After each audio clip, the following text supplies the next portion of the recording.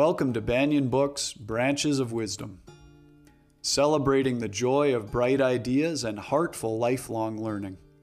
Branches of Wisdom is a series of intimate conversations with the world's most influential authors and visionaries.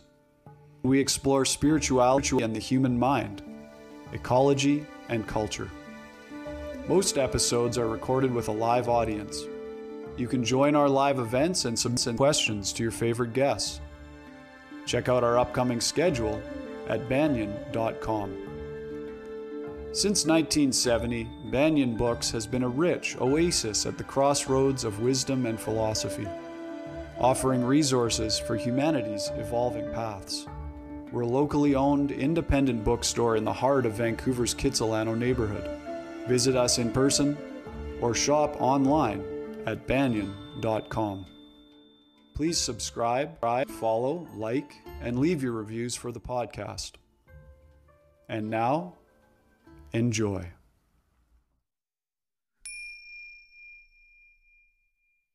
Hello, everybody. Welcome to the Banyan Books podcast. I'm your host, Ross McKeechee. Really excited for our guest today, Mr. Peter Coyote.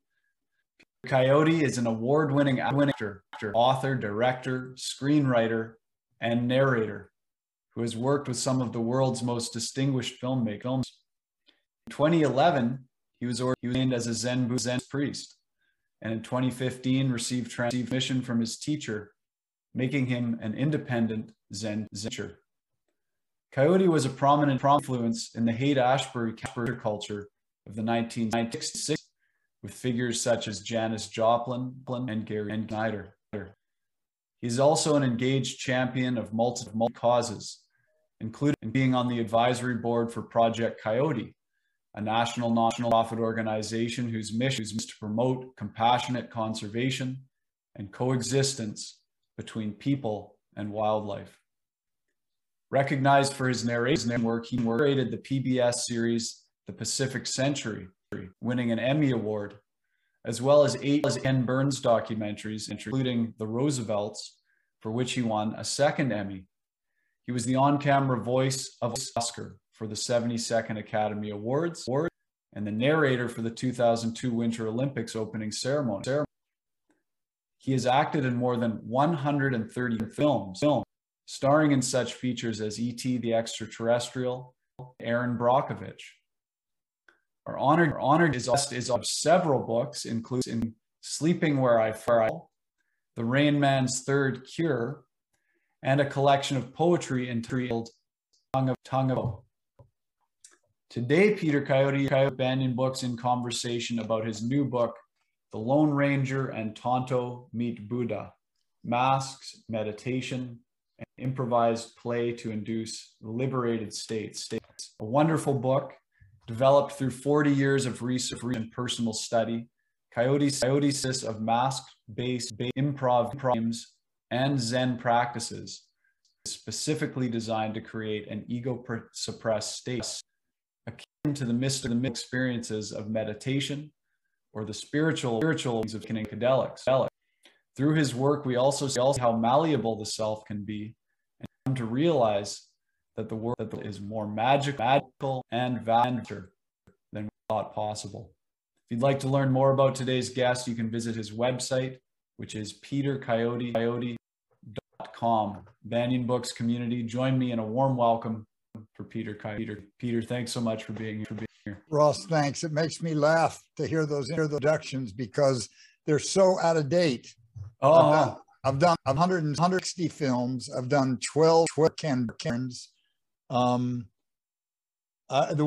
thing you'd mentioned was that was one of the two and still am non-native advisors to Leonard Peltier since before he went to prison. Yeah, and I've been involved in a lot of native issues, and I was glad to hear you cite ground that we all walk on and stole. The least we can do is acknowledge it. So I appreciate that. Thank you. Yeah, and that's actually one of the themes running through this book, which is a fantastic book. You touch on Tonto. You've got this parable that alternates through each chapter as you're giving the description and exercises around the mask games and the different Zen meditation practices and the Buddhist way of seeing and thinking. There's this parable, and Tonto is one of the characters. Was there a reason that you chose the Lone Ranger and Tonto and your connection with the native peoples? Is that part of it? Well, so there's a lot of heavy lifting in the book. There's a lot of these exercises are kind of lost leaders for Buddhism. If I take people into my classes and I test them certain kind of safe ways with exercises and ways of moving that they're not used to, they run up into the edges of the self. They say, oh, that's not me, or I don't like that, or oh, yeah, I feel real comfortable there. And after doing that for 4 or 5 hours, if a mask on you and hold a mirror up to you, it's never failed in 40 plus years of classes that your personality will exit and your mind will assemble some character from the self you see in the mask, in the mirror. So when your self goes, so does your self-consciousness, your second guessing, your self-criticism, all that stuff. You get about 10 free-form minutes, cold sober, to experience a kind of ego-free environment. And I use that as a lost leader for Zen practice, saying, so if you want to recover that, if you want to have access to that, you need to learn how to meditate, and you need to learn something of Buddha's description of reality. So when I was putting the book together, I thought, well, I'd like to have something a little more amusing than just in philosophy and exercise to talk about. And I thought about the Lone Ranger and Tonto, and I thought how he was like the epitome of a white man in like the 1950s when I was growing up. He represented only goodness. He had no contradictory aspects to his character. You know, he never killed anybody.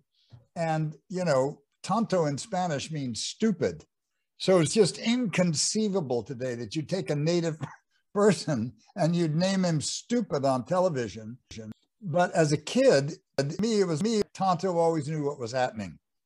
So these guys are riding around the desert. Their script writer died. They've been out of work. They're fat and out of shape. They're lost. And they see the Buddha camped under a big cottonwood tree. And they go over and he hops up and he takes such good care of their horse and finds out that Silver's lame and he wraps his in comfrey and stuff, that the Lone Ranger decides he must serve of a very, very wealthy man. And they'll just hang around and wait till he comes back. Maybe they can hit him up for a loan or invest in a movie or something. And of course, the Buddha sees this right away. And Tonto sees the Buddha. He kind of knows who he is, but, you know, he sort of starts out as the sidekick. And through the course of this thing, each of them have human problems, just normal human problems, greed, hate, and delusion that comes with having a body. So the Lone Rangers are all compounded because he was a star. He was a white man. He was like, had all of this privilege that he never saw. So little by little, the Buddha tricks them into doing a big job for him, and it's going to make them rich. And each one gradually learns how to meditate and gradually has some kind of enlightenment experience. And Tonto is the first, and they wake up one morning and his headband is on the ground and his prints are leading back to Mohawk country. And the Lone Ranger is flipped out. He said, this is my musty sidekick. Where is he? You know. So it was a way of putting a little fun in between all the philosophizing and the exercises. It's really, really well done. Now, I figured if Sherman Alexie write about white people could write about Tonto. You also have a quote Carlos Castaneda and Don Juan quite throughout the book. What's your connection with Castaneda's work? Well, so I studied those books like they were the Bible for almost 20 years, and I learned almost every practice that you could practice from those books. And at the monastery where I lived, the only non-Buddhist books you were allowed to read were Don Juan books. And there were many conditions of meditative states that were recognizable from these early indigenous Yaqui descriptions. But then later on, I actually met Carlos, and he asked me to do the voiceover for two of his books, and I did. And he did something to me that made me realize maybe he was going to take me on as a student, and I was really thrilled. It was really important to me. And then after I'd done the second book, he died. And I had this, there were certain exercises I just never did anymore because they were too scary out the notion that if I got lost, somebody would be there, would dig me out. But he was a real, long before Zen practice, he was a real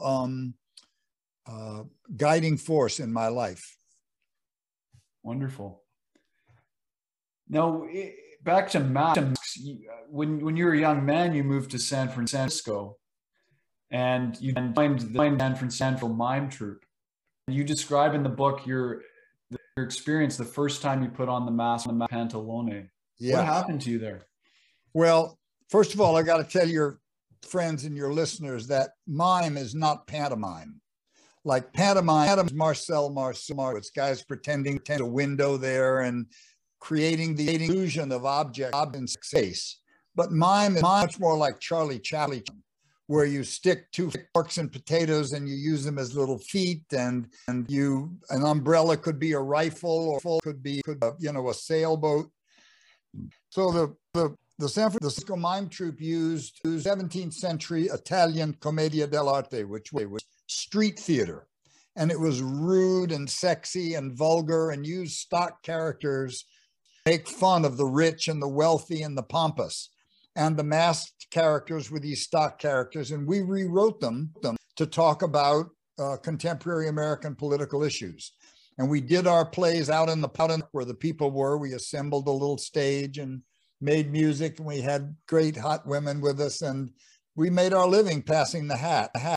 And so the first time I put Pantalone on, I'd been exercising, working out. They gave me a character who was this old miser.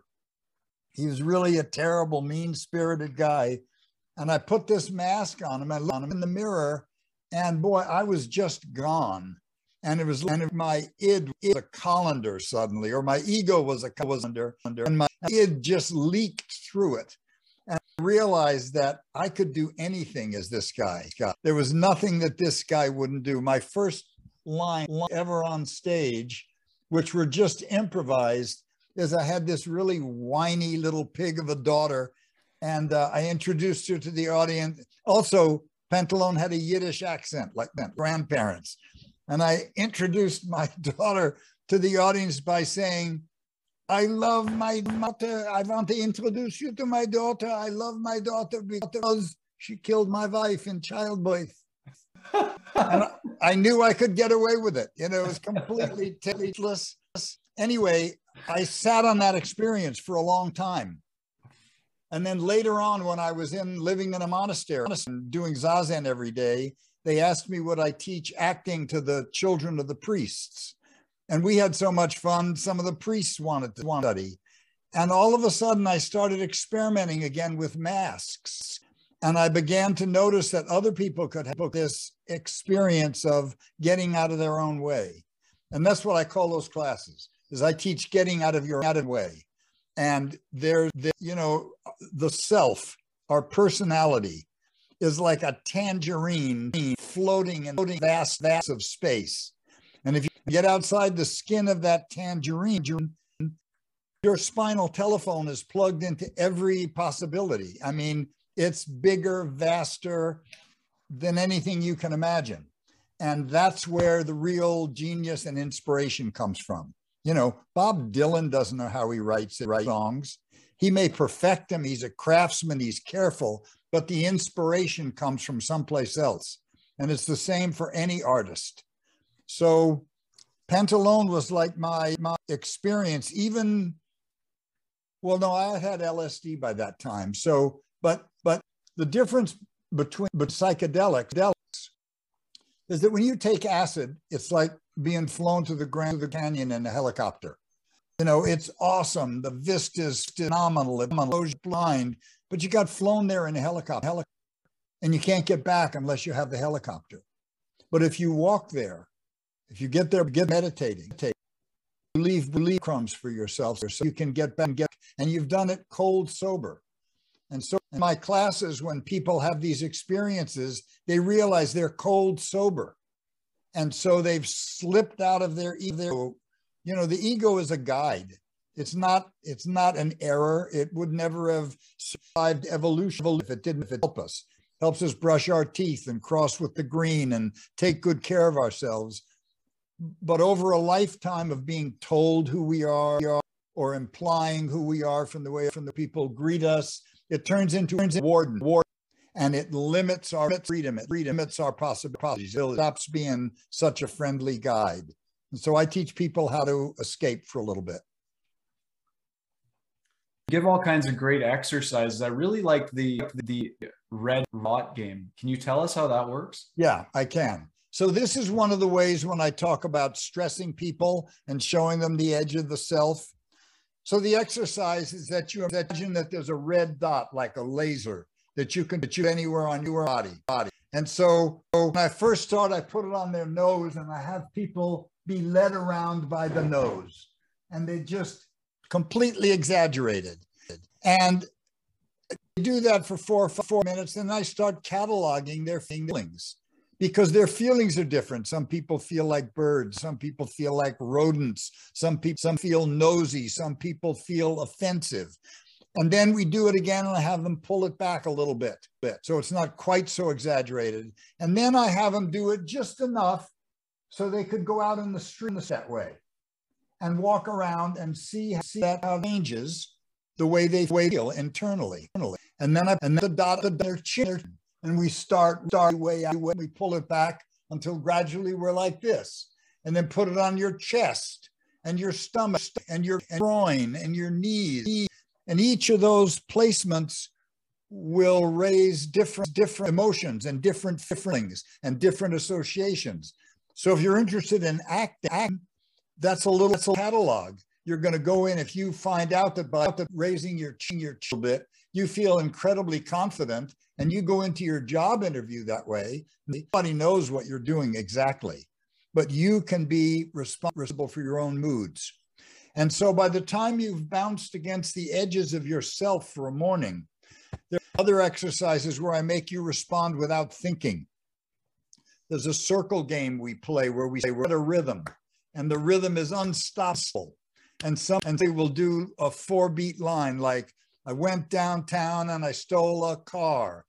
And everybody goes, do, run, run, run, do, run, run. Then the next person has to start on the beat. And then people get comfortable with that, take away the way the run runs. And we start to add rhyme schemes. So the second guy has to rhyme with the first. The third guy starts a new rhyme. And so if you can't do it, you have to go blah, blah, blah, blah, blah, blah, blah. Look like an idiot. So it forces people to leap in with thinking. Maybe they're afraid of exposing psychological secrets or something. You know, when I went downtown and I kissed a man. Oh my God. You know? So by the time we've done that for a couple hours, people are really loose. They've found out it's a safe way to be, and it's supportive, but you've been really stretching your identity. You've really been pushing it against time, against not knowing. And those are the warm-ups to putting you in a mask. One of the things you talk about is these personal identifiers. You say, in chapter 5, you say, exploring personal identifiers by which people know and express themselves, such as self-presentation, posture, intention, and a variety of games designed to illuminate habitually stuck areas. So what you're pointing to is these personal identifiers. Now, how does that relate to the Buddhist way of thinking of the self? Well, it's not a contradiction. Mm-hmm. I mean, Buddha never said whether the self existed or not. What he did say, because that's a death end, what he did say it's not fixed. So most people, if you ask them, they have an idea that there's something in them that's them, that it's solid, it's graspable, Maybe it's a little tiny them behind their forehead, or maybe it's a walnut with their name on it tucked under their liver. But from the time you were born, everybody who spoke to you was describing the world to you. Look at mommy, what a nice cheek. Look at the kitty, look at the birdie. By the time we're 5 or 6, we can run the film of the world that we've been taught without help. And so from time on, we exist within the culture as it's been handed down to us. And one of the things we get is this idea of a self. You are a naughty boy. You know, what's the you? Well, you don't exactly know, but you better watch it. And so over a lifetime, we groom, we shape this you, we imply what it's like from the way people respond to us. We imply from things we think that could well be wrong. And from those ideas, we have identifiers. Our posture will reflect whether we think we're, kind of no good and we'd rather not be noticed, or whether we're incredibly proud and we can't to take charge, whether our clothes are dirty and sloppy, whether we're trying to look wealthy. Because if you think that yourself is separate from the rest of the universe, we're nothing more than a little pea against the immensity of the universe. And everything becomes a strategy to deal with the terror of disappearing. But in fact, we come from an endless blade of human beings. Those human beings have never been separate from sunlight, from water, from mobs in the soil that nourish their food, from other people who make their clothes or their weapons or their grow. It's like, from one point of view, yeah, you're over there and I'm over here. We have this sort of separate identity, but from the picture, we're like on the body of a dog. Everything is connected. So the reason that Buddhists talk all the time about emptiness, they mean empty of self. There's nothing in you that corresponds to an organ that makes yourself. So that's the good news, because it means that almost everything is alterable. It's not like you have an armature, like a sculpture, that's bent or distorted. So when we say things like, oh, I always do that, all we're describing is a habit. We're not describing the way you have to be. So all these things come up in these classes and in these exercises. And then the liberating thing is that if you have a bad habit, you can change it. It takes work, but you can change it. And one of the pieces of work that you do is you learn how to meditate and sit in undistracted silence with your body, mind, without distraction, and get to know it. To know the mind be the mind. You're not trying to shut it down. Death will do that. You're just letting the mind be the mind, and you're putting your attention on your posture and your breathing, and you're not letting yourself get jerked around by the mind. And then the mind's no problem. The mind is just a gland that produces images and thoughts and nonsense. When you need it, you let the clutch out and engage your awareness with it. But when you don't need it, you just put the clutch in and shift your awareness someplace else. What's the problem? I believe Gary Snyder played a big role in your life. And there's a quote from a book where you talk about him when you first met him, and you said, "It required some years before I was able to pinpoint the most compelling and elusive quality of Gary's personality. He was the person I had ever met who appeared to be evenly developed across every dimension of his life. I resolved to learn something about that." For those who don't know Gary, maybe you can tell them a bit about who he was and the influence that he had in your life. Sure. Well, I grew up, I was born in 1941. So by the 50s, the Cold War was started. McCarthyism and anti-communist disputes were starting. My people were Jews who were not yet allowed to be white. I couldn't join the country club. I couldn't go swimming with my friends. And so there was a lot that I was not so happy with. I had communists and socialists that were relatives, and I heard the government lying about them. These guys were just labor organizers and teachers and people looking for a common break for working people. They were not agents of Stalin, stuck into the culture. They were like Joe Rogan and the bombasts on Fox News. And so when I was about 14, I discovered the Beats. And I started reading these guys because these were adults who were as critical of my culture as I was, but they were adult. And they gave me references and reading and information. Sort of first among equals was Gary Snyder. Jack Kerouac, who wrote On the Road, also wrote a whole book about Gary Snyder called The Dharma Bums, in which the lead character was called Jaffe Ryder. And Gary was a champion freestyle mountain climber. He had lived for 9 years in Japan in a Zen monastery as the assistant to the teacher. And later on in the 60s, he had come back from Japan and he was writing environmental tracts that were being duplicated and passed out through the Haight-Ashbury. And they were very, very instructive. And I thought, and I was introduced to him through a friend of his named Welch, another poet who was my roommate, lived on the commune with me when his wife threw him out. And he brought Gary around. And Gary came in this new kind of Volkswagen camper, and we were this dirt poor, hard scrabble hippie commune living without electricity with a 5-gallon hot water heater for 20 people. And I thought, well, who was this bourgeois asshole?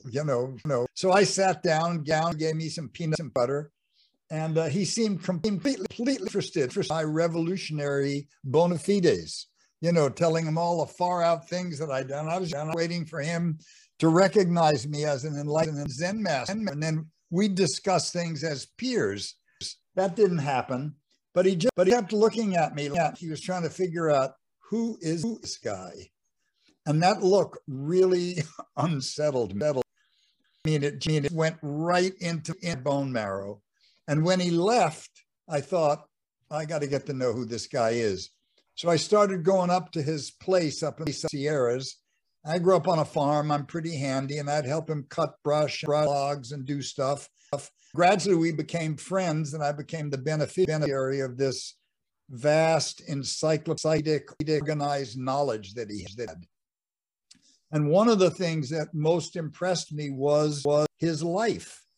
I mean, he had built this beautiful house up in the Sierras. It was kind of a cross between a Japanese farmhouse and an Indian longhouse, all cut from local timbers. He'd assembled a crew of Zen carpenters to put it together, and it had everything you needed, but there was nothing showy or grand. It was 900 square feet.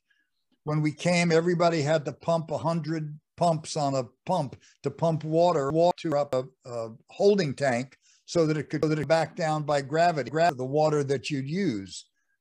And so I saw in this house was the byproduct of 9 years of meditation, where he had thought through everything. Every tool had a tool to repair it and was right next to it.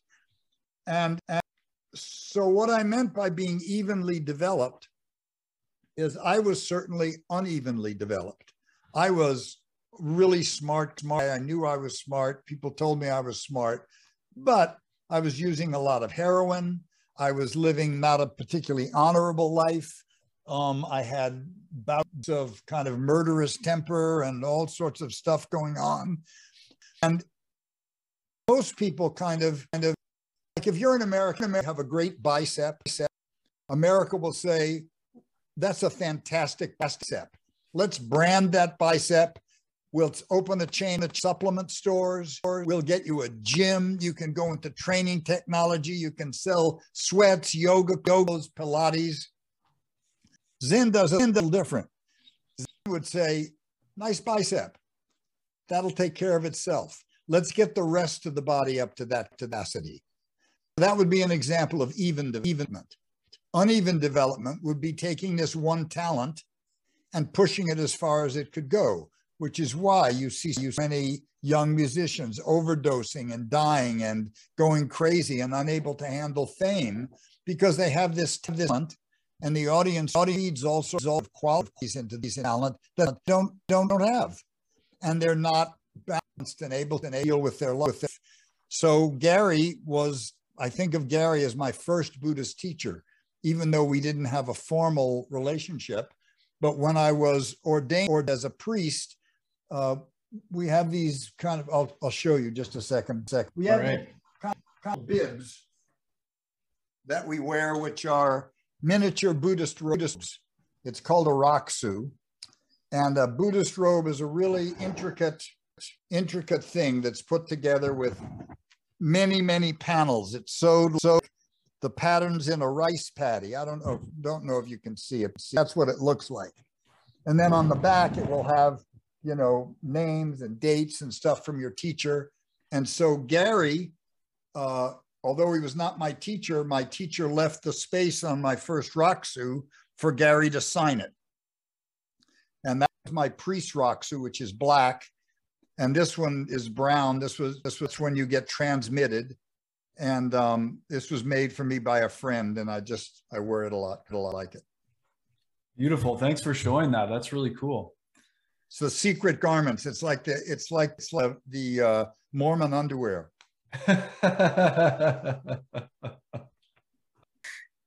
What you were talking about, it struck a chord. It reminded me of one of the games you talk about. You call the naked game, and you talk about self-consciousness and shame and your own child imaginings of how you wanted to change yourself and take on the qualities of various friends. Then you talk about this mirror game. Can you tell us a bit about that game? And then you also talk about our obsession in culture with attractiveness. So I'm wondering if you can dovetail those two. So when I was a kid, both my parents were very hyper vigilant. My dad was a kind of amazing guy, not a great dad, but an amazing man. He went to MIT when he was 15 years old. He was the sparring partner of Philadelphia Jack O'Brien, who was light heavyweight champion. He could multiply 5 and 6 digit numbers in his head, and everything he touched turned to money until it didn't. And he lost everything. He died 20 million below broke. But in my childhood, both he and my mom were always watching to make sure I was okay, and any little bad habit or nervousness had to be stamped out or corrected. My mom read Freud like she read the Bible. And I always felt like there was something wrong. They were always angry. My dad was always angry. I thought my name was Shit for Brains till I was 16. And so I was 10, 11, 12. And he would always have this threat. He'd say, I'm going to snap your fucking legs and send you to reform school. And I didn't know what reform school was. It sounded bad. It sounded like maybe where they took apart and put them back together in a way that would please their parents. So I used to imagine that I could remake myself. And I would look at friends, like this guy had a really handsome face, and this guy had a really slim, athletic body, and this guy had a lot of humor, and and I just would imagine that I pieced together something that was better than I was. So it never occurred to me these were all ideas and all things that I had implied about myself by the way people treated me. And my dad was very violent. He knocked me out in my first boxing lesson when I was 6. And my mom threw such a scene that from then on, he gave me wrestling lessons. And I think his fear was that I was this sweet, poetic kid and that I was going to get eaten by the world, and that it was as he had to toughen me up. And it took me many years to come to terms with violence and my own anger at bullies and stuff like that. So the naked mirror game is not actually a game. It's more like an ascent. And it involves standing in front of a mirror naked and just looking at your body and looking at your judgments of it. just think, every time every guy takes his shirt off in the movies, he's a spectacular specimen of a human being. You know, of course, he has nothing else to do but work 6 hours a day in a gym and get ready for that scene. But most of it, you know, my idea of exercise is reading a heavy. So if the body doesn't correspond to these images, and especially girls, right? Because in this media age, you get social status dependent on your beauty and your attractiveness. I saw a picture of 5 13-year-old girls who were friends of my daughter's best friend. They're the daughters of my best friends. And I mean, they all looked 17. They were drop gorgeous, dressed like they were in their 20s. And they all somehow understood that desirability and attractiveness was their calling card. And they're good girls. They're sweet kids, you know. They don't even know they're dressing like whores because they don't know how the billions of advertisements they've already seen have shown them those options, that the prettiest girls are with the handsomest guys drinking the best beer or wearing the best t-shirt. So to stand naked in front of a mirror is to come to terms with what your body really is and to explore those areas of shame. You have a little pooch in your belly. You have big tits or small tits, a big cock or a small cock. How do you feel about it? What does what really mean? And to catalog and interrogate those feelings and track the ideas behind them. Because the ideas imprison us, and the ideas take our freedom away, and the ideas make us vulnerable to teasing and criticism and bullying and all sorts of stuff. So one of the few things that I couldn't class was one of the advantages of writing this in a book. But I do other exercises with people where I work on stage fright. We do that dressed, but it's done in sort of the way. If I imagine you're sitting on an auditorium and you're addressing a room full of strangers, and this induces fear or anxiety in you, I tell you to look in the first 3 or 4 rows. There's somebody in there that you know that you're afraid of. Might be your mother, might be your father, might be an aunt, might be a teacher, but somebody that's been in your internal audience for your entire life, judging you, not giving you the benefit of the doubt, going for it. And then I ask you, how old are they? And the reason that I do that is because very often they're the age you were when you were somewhere between 6 and 12. So the next in the exercise is roll them forward to the present day, their present age. Are they still intimidating? If they're intimidating, turn the picture into black and white. If it's still intimidating, move them into the back of the room. If it's still intimidating, send them into a lobby and put them in a brown paper bag and put them on a bus. You've carried them around long enough and you've let yourself be bullied by this. And I can tell you any number of people that I cured of stage fright. I mean, by their admission. Michael McClure, a wonderful poet, friend of Gary Snyder's, would shake hard when he had to read poems. It looked like he had palsy. And we did that exercise. The next thing he was on the road with Manzimanic, who was the piano player in The Doors, and just traveled around reading his poems to jazz. So these are all, you know, mental tricks we play on ourselves that diminish our strength and power, that knowing about and illuminating and aerating can really help us. Thank you.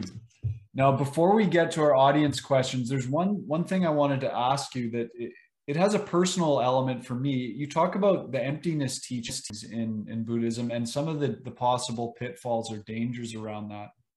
Oh, yes. And I had a friend, an old friend who I hadn't seen in a few years, but who committed suicide recently. he was known as a bit of a nihilist. You know, this done some study and came to the conclusion that, you know, nothing really matters in the end. I'm wondering if you can comment on these pitfalls and these dangers when it's not integrated with like as John Juan says, or you path with heart. I will. Yeah, I'm sorry that. It's so disappointing. So the guy made a fundamental mistake. So remember earlier I said there are two ways. Ridiculous to pretend that you and I are not separate integers. You know, if I stick a pin in my cheek, you're not flinch. So that's one half of reality. That's, let's just call it, that's the relative. And we judge ourselves relative to other humans. Am I tall? Am I short? Am I fat? Am I thin? Am I talented? Am I not? Because everything is in relationship. Then there's the holistic view, where we look and I say, okay, not separate from oxygen, sunlight, food, water, pollen, insects, right? So each of them has a shadow. Each of them has a dangerous side. The relative side leads us to believing that we're the most important thing in the world, that we privilege everything we think and feel and want, and we don't realize that we're living within a bubble of our own creation. And we forget that we're living in all of it. And we wouldn't be here if all of it wasn't supporting our life. And so we can, the simplest example is, you know, we hunt wealth and power and things like that at the expense of others. And we run over, we do it as a nation, we do it as a country, we do it as organized sports teams, whatever it is. Identify with our ego in that. Well, the big picture has a problem too. And the problem with the big picture is that it loses track of the value of the smallest integer. A bumblebee is a miracle. It's not just a little tiny thing, it's a miracle. There's no accounting for it. A housefly washing its little face is a miracle, right? So when you lose track of that, the value of each unrepeatable integer of reality, you can be like Mao Zedong and starve 25 million people to death because you're building big picture. So and Stalin, who did another 20 million, trying to change the agriculture to create a communist world. So one of the reasons that all religions steep everything in a kind of moral oak is so we don't lose track of that relativity. That Buddhist doesn't say nothing matters. It says everything matters. And so when you're going to build a shopping center, yes, maybe you have to take into account it's the last refuge of a particular butterfly or salamander. If you do that, you can maybe moderate it or do it so that can survive or put it in another place. If you never ask the question, you're saying none of this matters, right? So your friend who killed himself actually privileged his own thoughts over the miracles of the world that was surrounding him. He thought he'd figured it out, and he figured himself right out of life. And it's a terrible mistake, and it's a way of misunderstanding Buddhism. In early Buddhism, there was a belief that this, you know, so Buddhism grew in Hinduism. It grew out of Hindu culture.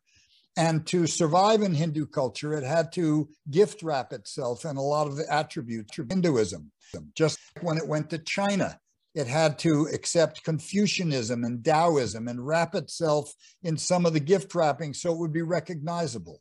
Then it went to Japan and it had to wrap itself in Shinto and some of the Japanese practices. Well, one of the Hindu beliefs is this belief in life after life after life after life. Buddha didn't talk about reincarnation. That's something that was attributed, that kind of came along with the gift wrapping of Hinduism. And so the feeling was the purpose of enlightenment was to get you off the track of birth and death. Well, birth and death occurs instantly. That's what they were talking about.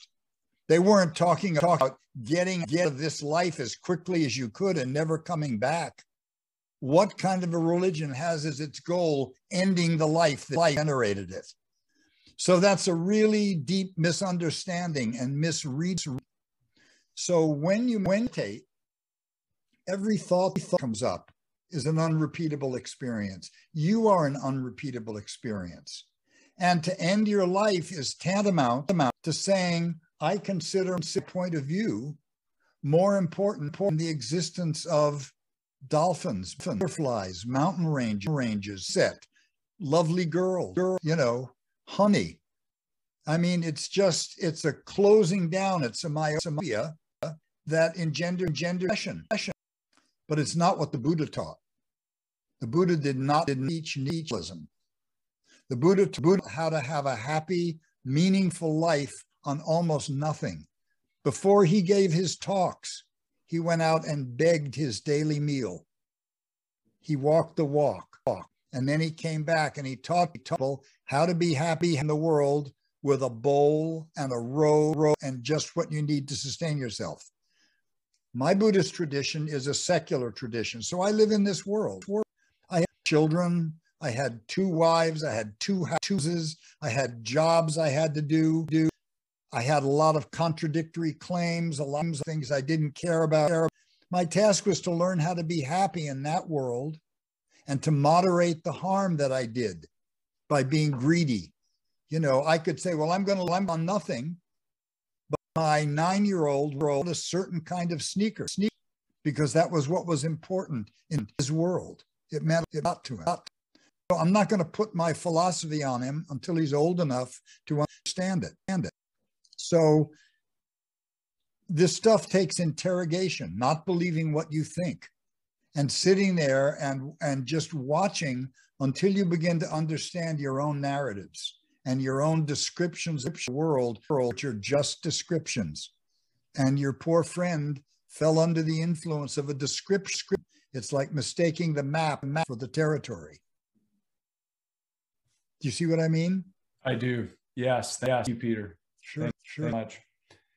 We've got some great questions coming in here from our audience. Great. The first one is from Donna, who says, being an indigenous person, I never knew the word tonto meant stupid Spanish. Mind blown about that one. With that thread and knowing how socialization occurs to the general public about demonizing indigenous people continues to occur, what are your thoughts about incorporating Buddhist beliefs to indigenous ways of knowing and being? Well, I think that Buddhist philosophy is pretty harmonious with indigenous belief systems, at least all the ones that I know. I have a lot of friends who are Haidas up there. I've spent a lot of time with those people, Karak people, Yurak people, Shoshone people down here. The indigenous problem is the white problem. Is the belief system of white people, of Christianity, of believing that it's the most important only religion on earth. Jesus never said he was the only son of God. He said he was a son of God. He didn't say you.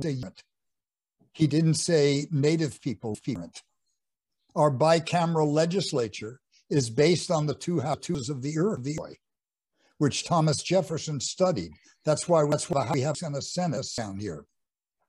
So in many cases, like this race problem, it's a white problem. It's white people who've had privileges and advantages which have most of all been invisible to them. And right now there's an embarrassing movement in the United States where people are censoring school books because they think it's going to make their children uncomfortable to find out that their grandparents, great-grandparents were or bigots. But that's also depriving them of the opportunity to wrestle with being a human being and figuring out how to be on this world with other people.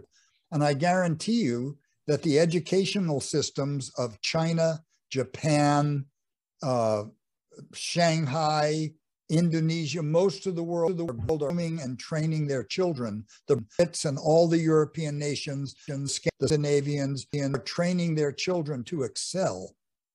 And we are training our children to remain stupid and blinded by prejudice. So one of the things that Buddha did was he violated all the caste systems. He admitted women.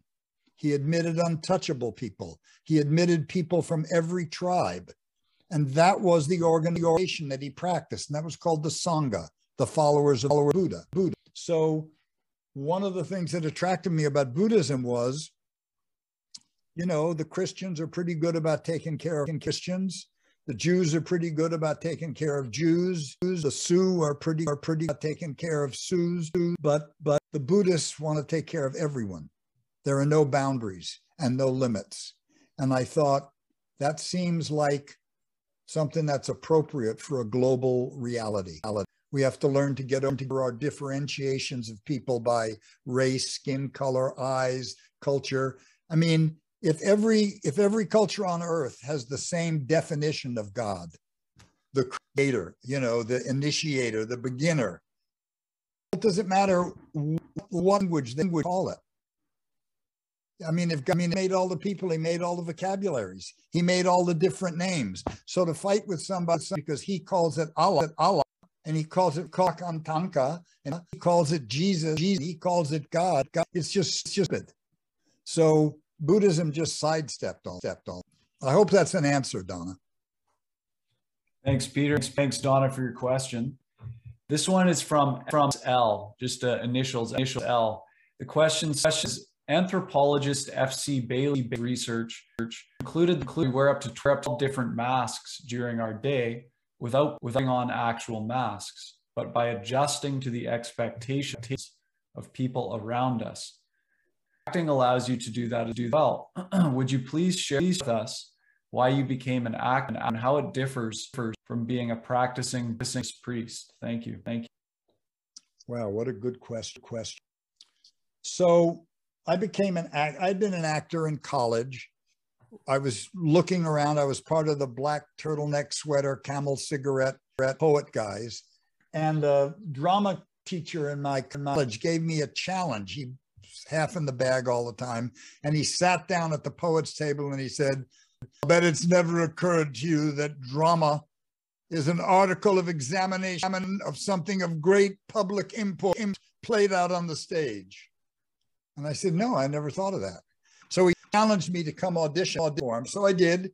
And he put together this company in the college. He said, the basketball team coach uses his A team. I'm going to use mine. And he made this little company. And so I did plays every year. And it was interesting and challenging. And then I was in the mime troupe. And then the mime troupe led me to this group, the Diggers, where we wanted to make more radical changes to the culture. And we didn't want to just be on a stage talking about it. And so by the end of the counterculture, I'd wound up with like a 10-year heroin habit. I was a single father. My daughter's mother had run away. My dad had died below. I broke. I had nothing. And Gary Snyder was appointed by the governor of California to run the state of the council, and he called me to help him.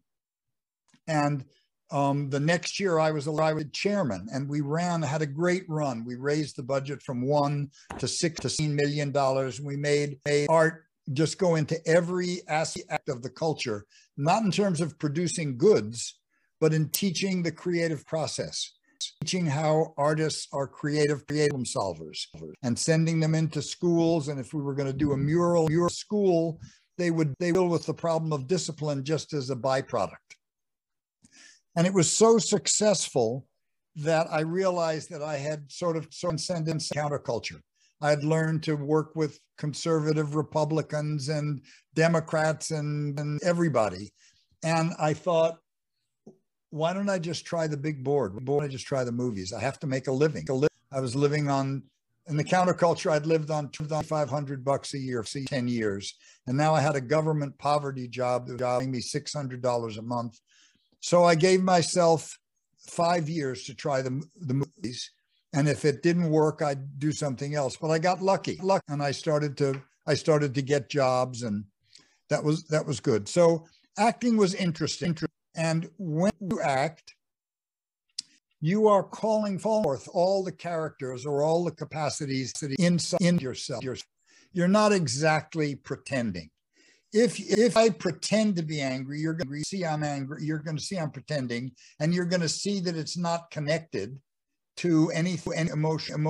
And it's not until you connect behavior to an emotional truth that audiences feel it and believe it. And the more specific it is to you, the more totally they believe it. So at that time, I was acting, and I was doing intensive meditation and practicing and sort of going ground zero every day as I meditate. And you know, as an actor, you learn how to control your dials.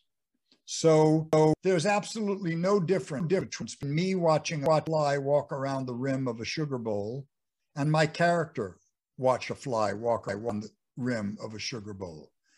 But if I have to get angry, or if I have to come up with some emotion, I have to find something in the situation I can believe.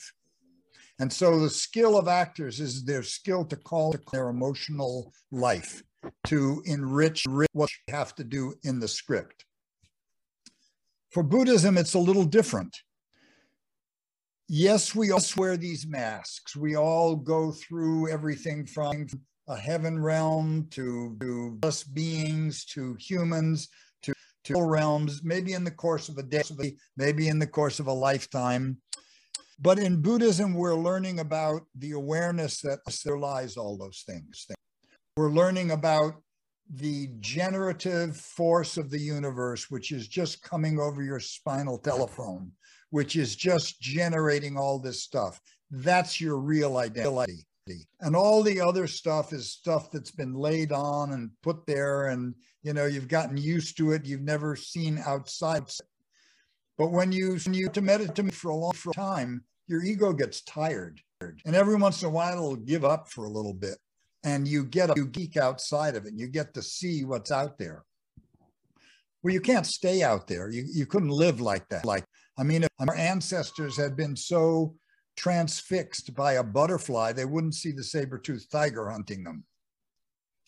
But when you come back from those little events, it's kind of like seeing a little portion of the moon hidden behind thick clouds. You know the rest of the moon is there. And you see in the edge of the moon, the rest of the moon. And that's what an enlightenment experience or Kensho awakening is like. You realize that everything is a letter from emptiness.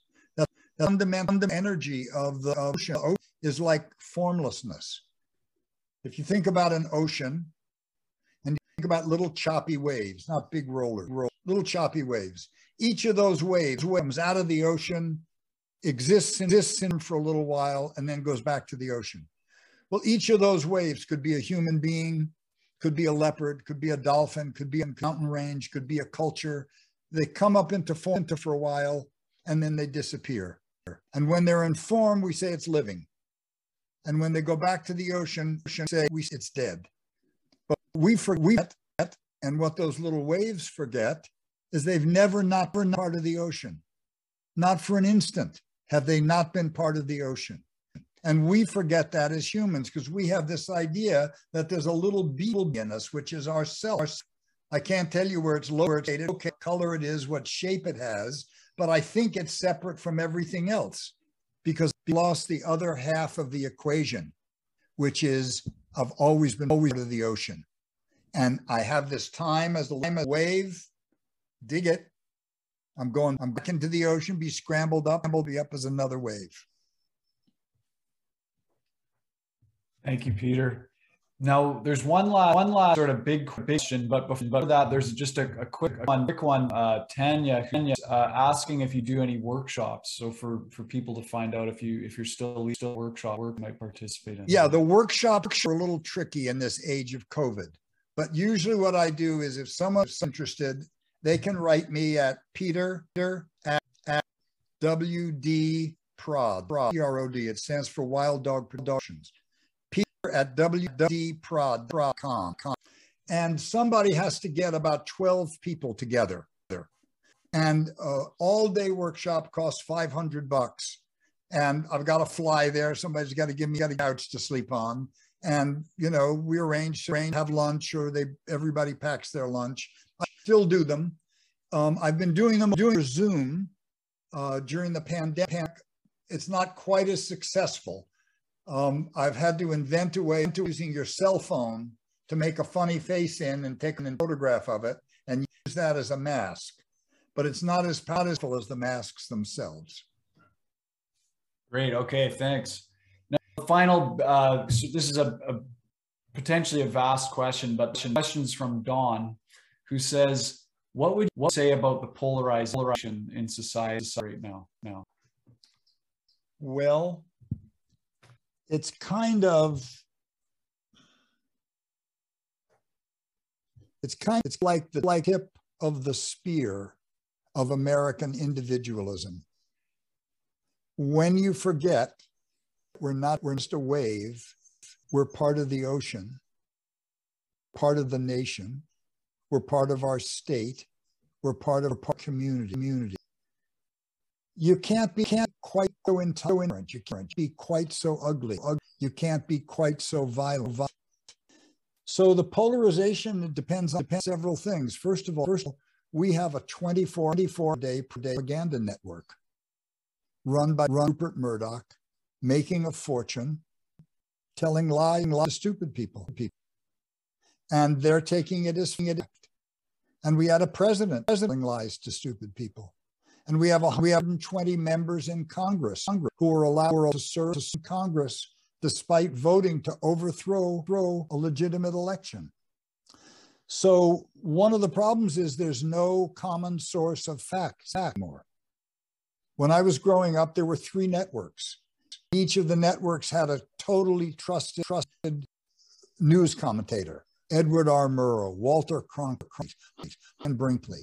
And they gave the nation its facts. So we might agree about what to do about them, but we didn't disagree about the facts. Now with social media and 150 channels and every moron with a Twitter account, there's a stable basis. They say, what's a fact? So my fear is that we could well be heading to civil war, unless maybe they put Trump in a jumpsuit and handcuffs. But even there were 70 million people that voted for him. And the entire Republican Party believes the election was stolen. Despite Republicans saying it was a completely safe election. So we have a huge impulse toward autocracy, toward fascism, attracting a lot of rich people. It is being well funded. You know, the Koch brothers are paying to send videos of little local demonstrations in every TV station in the country, trying to make people think this is a mass movement. You know, a few bullies invade the State House in Michigan with guns and bulletproof vests. And by the time it's been replicated everywhere, you think the whole nation is ready to be overthrown. So I don't really know what to do about it. I feel that you shouldn't lie to the public and call yourself news. And in fact, Fox News is now registered as entertainment. But it's not good.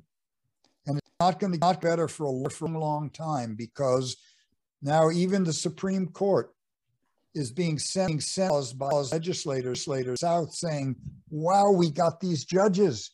Let's send these. They'll vote abortion. Well, that's just tells people the court, the political instrumentality. And once people believe that, you don't even have the law holding us together. So it's going to be a rough ride, folks. Thank you, Peter. Folks, we've been in conversation with Peter Coyote about his latest book and more. The book titled Lone Ranger and Tonto Meet Buddha, Masks, Meditation, and Improvised Plays to Induce Liberated States. It's a really fantastic book. I highly recommend it. I want to give a big thanks to our audience. So great, so having people turn up live and create this community come together online, and for submitting your questions. A big thanks to Jacob Steele, who produces Banyan Books podcast and curates all of Banyan's events.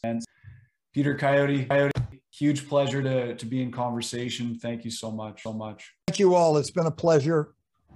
Give regards to all of Canada. I may wind up there. Thanks for joining us for Branches of Wisdom, a podcast by Banyan Books and Book Sound, Canada's spiritual and healing resource since 1970. Our podcast producer is Jacob Steele. Show is edited by Abdul Habani, and I'm host, Ross McKeechee. Watch all our conversations on YouTube by searching for Banyans, or listen on your podcast platform. Please subscribe, follow, like, and leave your reviews and comment. We love to hear from you.